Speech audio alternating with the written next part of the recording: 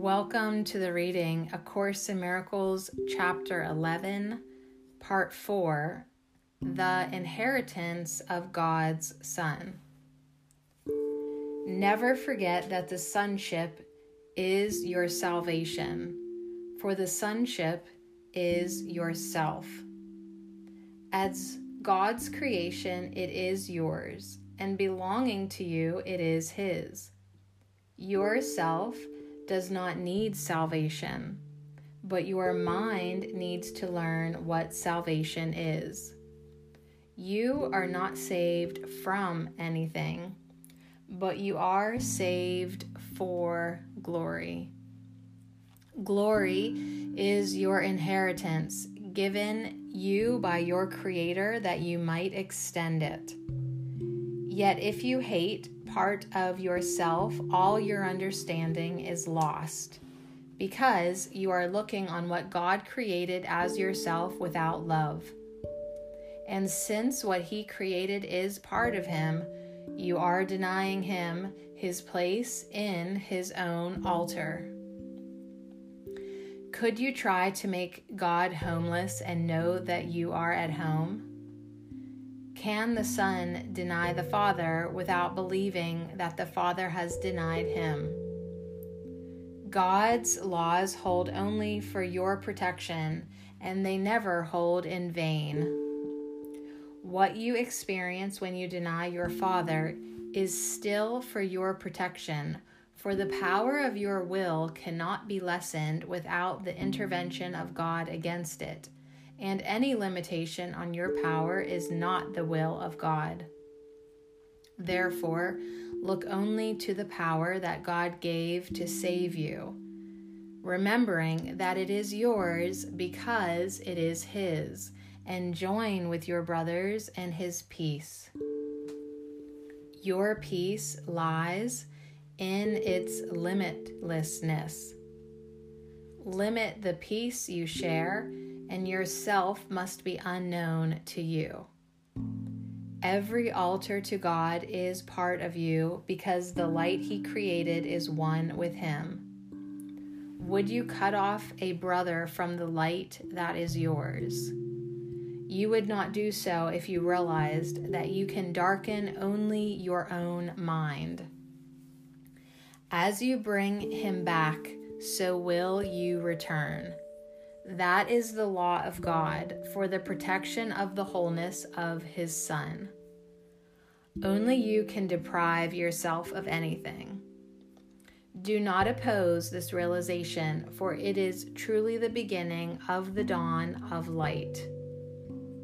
Remember also that the denial of this simple fact takes many forms, and these you must learn to recognize and to oppose steadfastly without exception. This is a crucial step in the reawakening. The beginning phases of this reversal are often quite painful, for as blame is withdrawn from without, there is a strong tendency to harbor it within.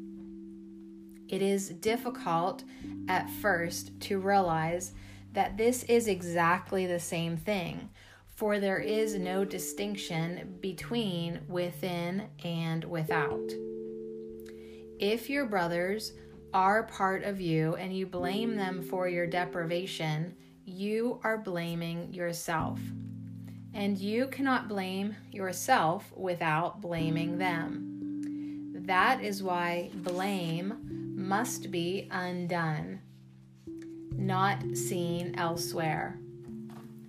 Lay it to yourself, and you cannot know yourself, for only the ego blames at all. Self-blame is therefore ego identification, and as much an ego defense as blaming others. You cannot enter God's presence if you attack His Son.